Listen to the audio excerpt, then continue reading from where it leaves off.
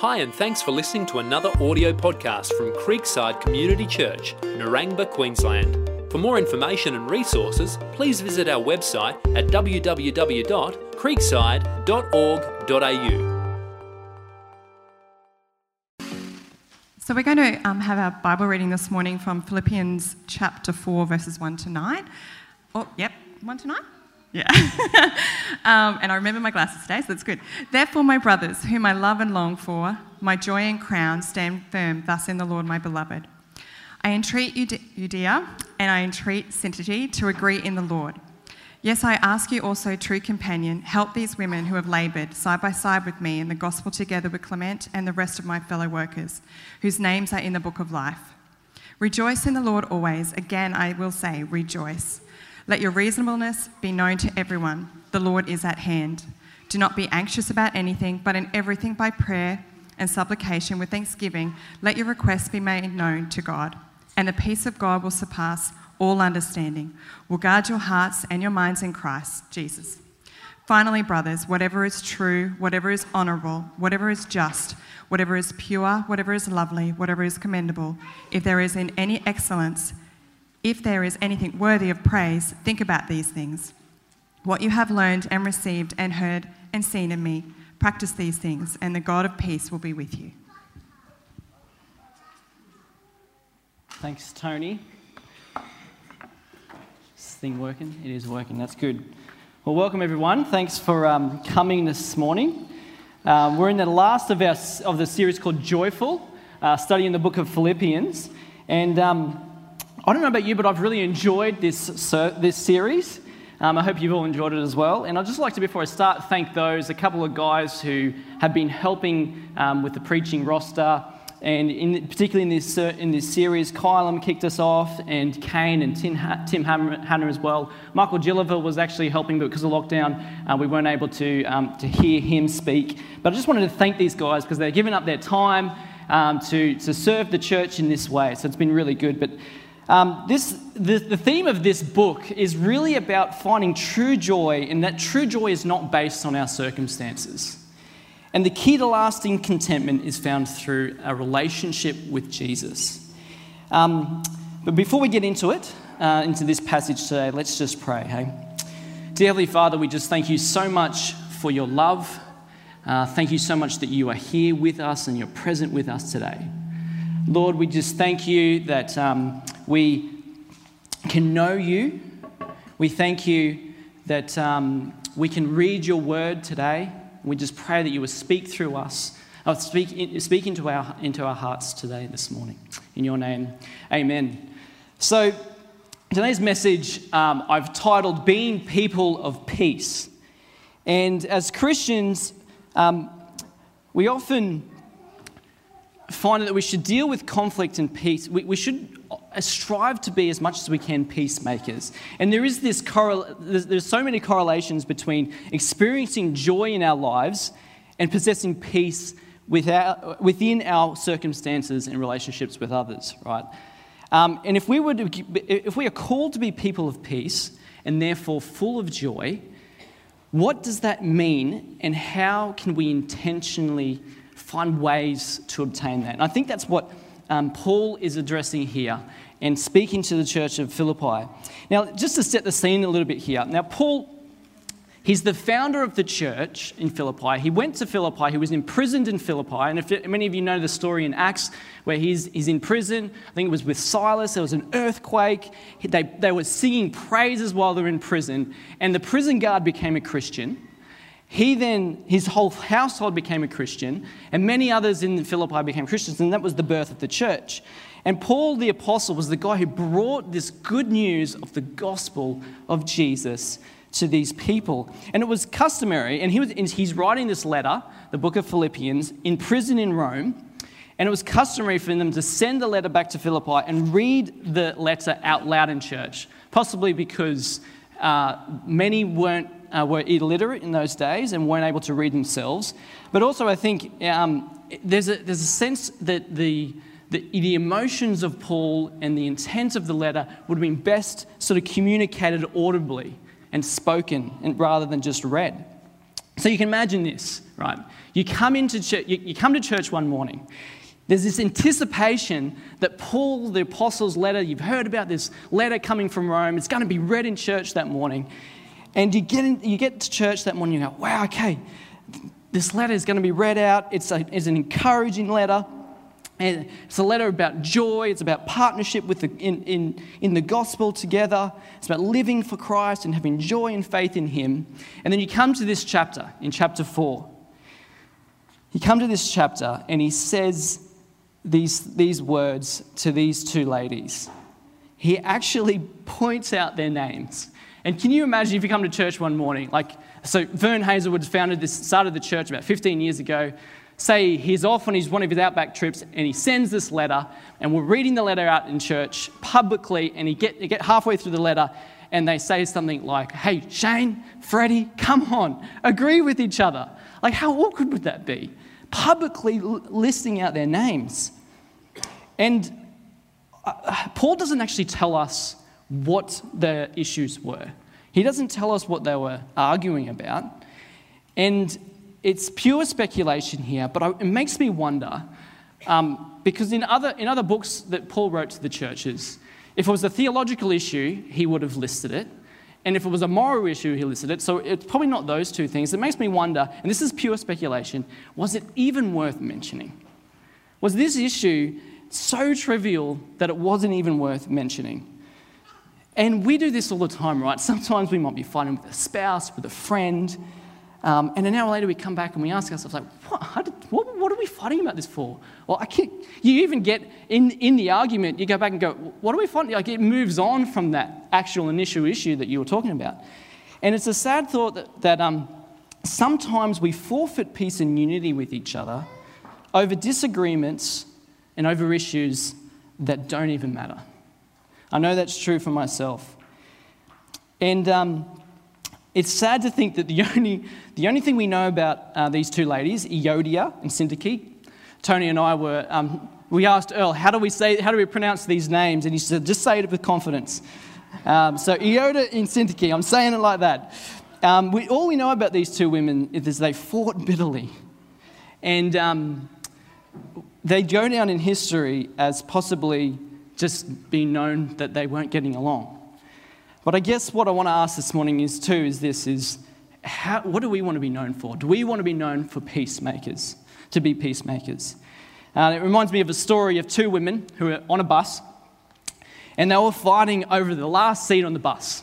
At the back of the bus, there was 2 seats left on the bus. And the driver came back to the back of the bus and he was like, come on, ladies, let's work this out.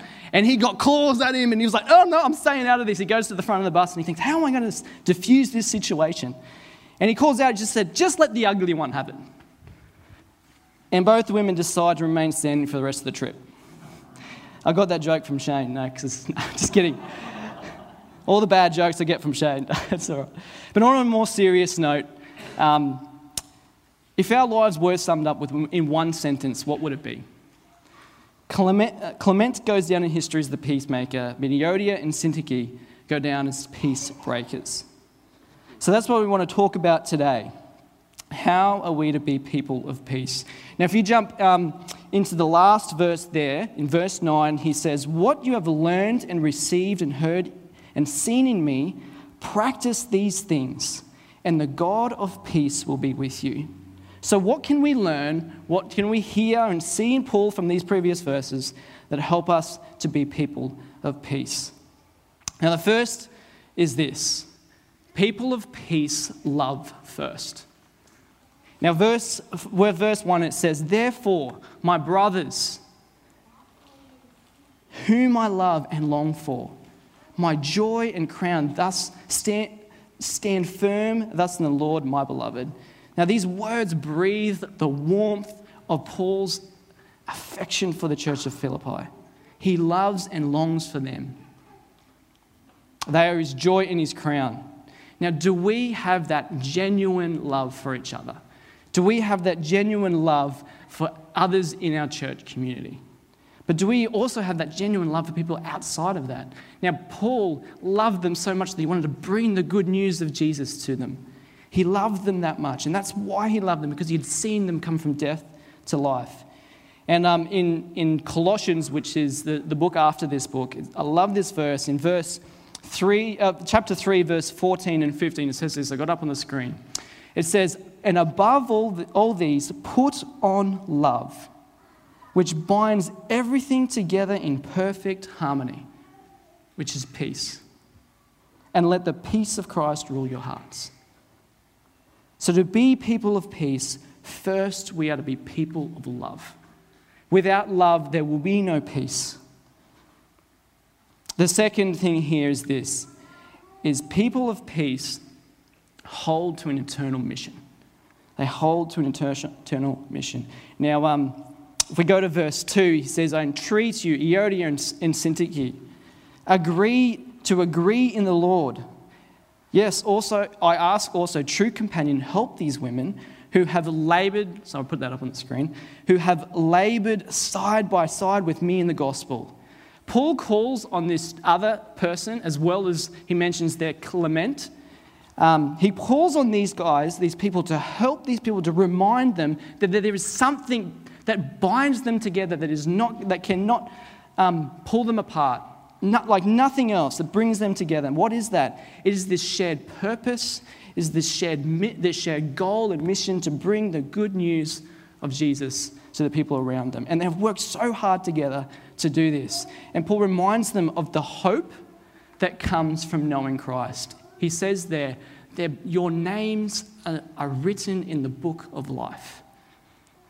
Now, that's enough to diffuse any situation. It's sort of like, guys, you may disagree with these people, you may not like the way they have spoke to you or looked at you, who knows what was going on, but he's saying, your names are in the book of life.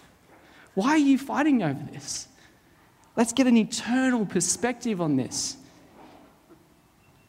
And I just think that it's so important even for us, if we want to be people of peace, people that are not going to quarrel over the little things. Let's remember that we have a shared vision, a shared mission, the shared goal of actually bringing the good news of Jesus into our own lives and also into the lives of people around us. So being people of peace, we hold to this eternal mission and this shared vision together. And the third thing I want to say here, and I'll spend a little bit more time on this and the next one as well, is that people of peace find joy in Jesus. And this is the sort of the theme that we have been going through in this series called Joyful. And we get to verse 4 where Paul says, "Rejoice in the Lord always. And again, I say rejoice." And this is an incredible statement from Paul. Right? We all know from what the series that we're going through that Paul wrote this letter from prison. And he reminds us here where we can find our joy. It is found in the Lord. It is found in Jesus. So Paul himself is lying in prison here, almost certain that death is at his doorstep. He doesn't know where his next meal is going to come from. He doesn't know where the guard's going to come even that hour and take him away to be executed. And he's also speaking to people who are persecuted. And it's interesting that Paul says here, it's almost as though he's saying, I know what I'm saying. Like, I'm in a situation where there is no happiness, as it were. But he says, I know what I'm saying. I've thought through every possible scenario that could happen to me, and even death, and still I say rejoice. And again, I say rejoice. And our joy as followers of Jesus is totally independent of everything going on around us, because its source is in the continual presence of Jesus.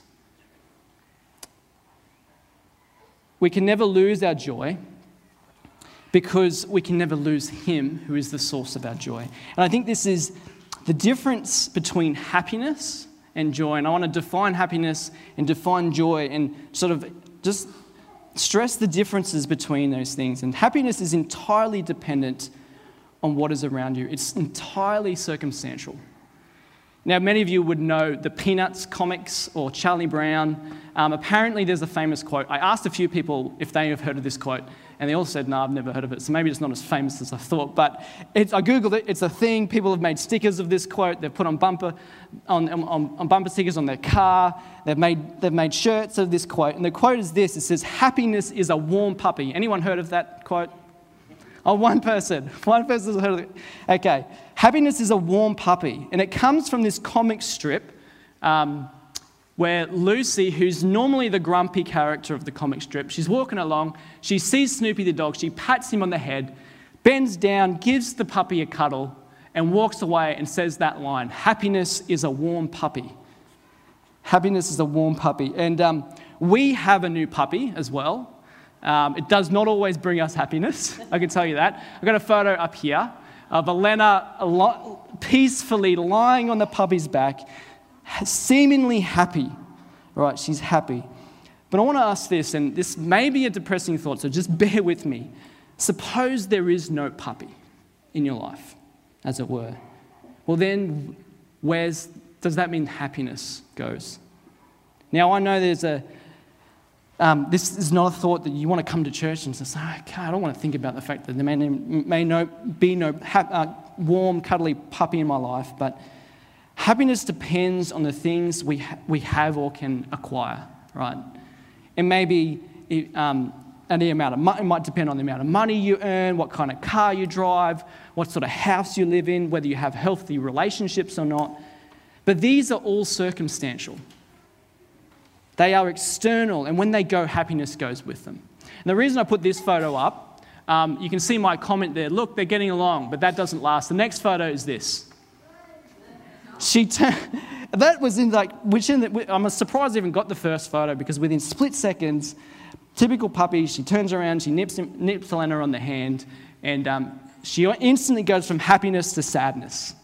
From happiness to sadness. So her happiness changed to sadness because her circumstances changed. But that's not the way with joy. That's not how joy works. Joy is the everlasting beauty. Joy is found in the everlasting beauty of Jesus and the presence of Jesus. And it's intended, as Christians, it's intended to well up inside of us, because we know that the Spirit of God lives in us. So it is not dependent on what's outside, what's happening around us, our circumstances.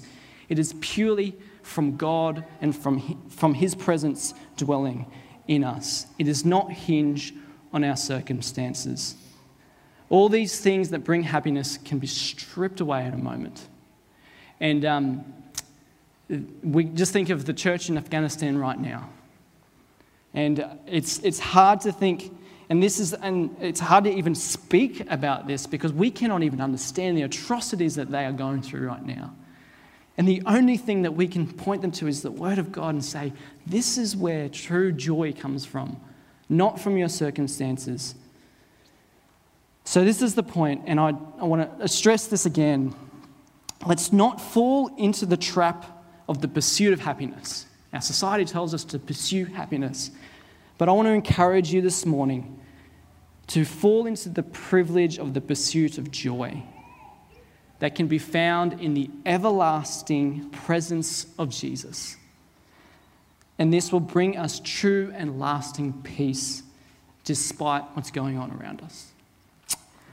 And that's the theme of the book, right? And the theme of this series, joyful. We can be joyful despite what's happening around us. So as people of peace, we can find joy in Jesus. So rejoice in the Lord always, and again I say rejoice. Now the fourth thing of people of peace are this. People of peace are gentle to others and dependent on God. Verse 5, it says, let your reasonableness be known to everyone, for the Lord is at hand. Now the word here, reasonableness, I've read through a few commentaries, and it's actually a really hard word to translate into English because it has multiple different meanings depending on the context that it was written. And if you're reading from NIV, it would say gentleness. Let your gentleness be known to everyone. And it sort of means this idea of equitable or fair or mild and gentle. And I think what Paul's saying here, in sense, is he's speaking in the context of what Paul's saying, speaking directly to people who are fighting with each other. He's saying for us to be gentle in how we approach each other. Don't be unreasonable. Don't be like, oh, well, this, but this and this. Let's be people known for our humility, our gentleness, and our love for each other. And then he goes on into verse 6, the famous verse which many of us would have heard before, and many of us would have probably heard sermons just on this one verse. And there's so much in this, but he says, therefore, it says, do not be anxious, do not be anxious about anything, but in everything by prayer and supplication, with thanksgiving, let your requests be known to God. Now, I don't know about you all, but this is a hard verse to read. At first glance, and on the surface level, it seems like Paul's just brushing over our anxieties and saying, don't worry, just pray about it, and everything will be all right. And if you're like me, the initial response is like, seriously, Paul, you do not know what I'm going through. You don't know what I feel like right now. You don't understand my situation. It's not that easy just to pray and it'll be okay. My anxiety will go. But if anyone could understand or relate to a situation that warrants worry or anxiety, it would be Paul. So we know he is not just saying this lightly. Because in his situation, he has a right to be worried or anxious being in prison. And to just quickly grasp what Paul is meaning here, I think we need to define or understand what he means by that word anxious. And you could speak on an hour just on anxiety. And I would love to go into all that, but we just don't have the time for that. And I want to recommend Kylam Lewis, who spoke a couple of months ago. He's got a really good sermon on overcoming anxiety. So if anyone suffers from anxiety or depression or things like that, I recommend checking his sermon out. But he actually he defines anxiety with 3 categories, 2 that he thinks would be mentioned in the New Testament, and 1 that he would say the Bible doesn't really speak to. The first is a righteous anxiety. And Paul uses this term anxious when he's speaking of how he feels anxious for the church or he feels anxious for other people. And that's a good thing to have, to feel concern for others. But there's also another anxiety that he doesn't speak about in the New Testament, and that's more of a clinical disorder or a medical illness. But I don't believe he is referring to that here. I think what he is referring, what Kylam defines this as unrighteous anxiety. And I wanted to put a quote. He'd love me, in fact, that I'm putting a quote of Kylam up on the screen. But Kylam says, he defines unrighteous anxiety like this. He says, unrighteous anxiety is an unhealthy fixation, preoccupation, worry or concern with an absent-mindedness of God and eternity, a misapplication of responsibility leading to a lack of the fruit of the Spirit and an inversion of pursuit and desires.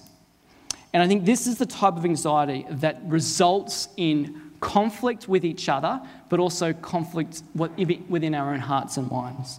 And I think this is what Paul is referring to here when he says anxiety, or do not be anxious. But what does he then say to combat this? I think that's what we want to get to. He says, but in everything, by prayer and supplication, with thanksgiving. And I want to key in that word, thanksgiving. Let your requests be known to God. With thanksgiving. What does thanksgiving force us to do? It forces us to remember. It's similar to what Shane mentioned during communion. Communion is about remembering. And Candy does this all the time to me. I might come to her feeling anxious and stressed about something, and I express, I feel like this, I feel like that, I'm stressed, I'm feeling rubbish. And she'll look at me and she'll often just say, what can you be thankful for right now? Or she might even point to the kids they always happen to be playing so nicely and peacefully in that moment, which is very rare, but always in that moment, she'll look at the kids and say, and remind me that we are so blessed. And I often respond by going, oh, please, like now? Really? Can I not just wallow in my sorrow right now? Just have some pity on me for feeling this way? And that may be how you feel sometimes when you read this verse from Paul. But we cannot get away from the absolute truth of what he is saying here. By saying, be thankful, he's saying, remember the good gifts that God has given you. Remember the gospel of Jesus and the many blessings that come with that. Remember, whether you're finding anxiety within your own mind or hostility in relationships, what are we to do? We are to remember and be thankful and then bring our requests to God. And then what does he say in verse 7? He says, and the peace, there's our word, peace of God, which surpasses all understanding, will guard your hearts and minds in Christ Jesus. This peace surpasses all, I love that phrase, surpasses all understanding. In other words, we often will not understand why things are happening in our lives. Why is there evil? Why is this happening in Afghanistan right now? Horrible things happening in the world and sometimes in our life. But what do we know is the peace of God will guard our hearts and minds. And when we depend on him, we bring our requests to him and bring our worries and concerns and requests to him, and he will give us peace. And there's an interesting correlation there. Paul's saying, let your gentleness be known to everyone else, but let your requests be known to God. So let us not bring our worries and concerns to others. Let's bring them to God, and he will take that burden, and let our gentleness be known to others. So people of peace are people who are gentle to others and dependent on God. So just to quickly recap what we have learned from Paul here about being people of peace and battling this conflict between us and our relationships. What does he say? He says, people of peace love first, hold on to an eternal mission, and look to eternity. They find their joy in Jesus, and they are gentle to others and dependent on God. And Paul then finishes with this, and I'll ask the band if you want to come up because I'll be finished soon, and then we'll pray.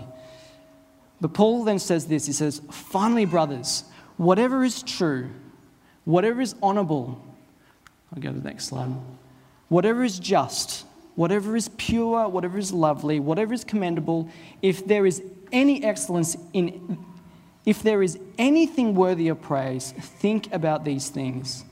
It's as if he is saying here, do you not agree that what I have just said to you is true, honourable, just, pure, lovely? These things I've just told you, do you not agree that they are? If you agree that they are excellent, that they are worthy of praise, well then think about them. Put your mind on these things and practice them. Practice these things. Practice being people of love. Practice holding to that mission, that shared mission together. Find joy in Jesus. Be gentle to others and dependent on him. And then what does he say? That last line, and the peace and the God of peace will be with you. Let's just pray. Dear Heavenly Father, we just thank you so much that you are with us. Thank you so much that we can read these words that you inspired Paul to say to the Philippian church, but also to us today. They are so relevant. Lord, help us to be people of peace. Help us to love like you have loved us.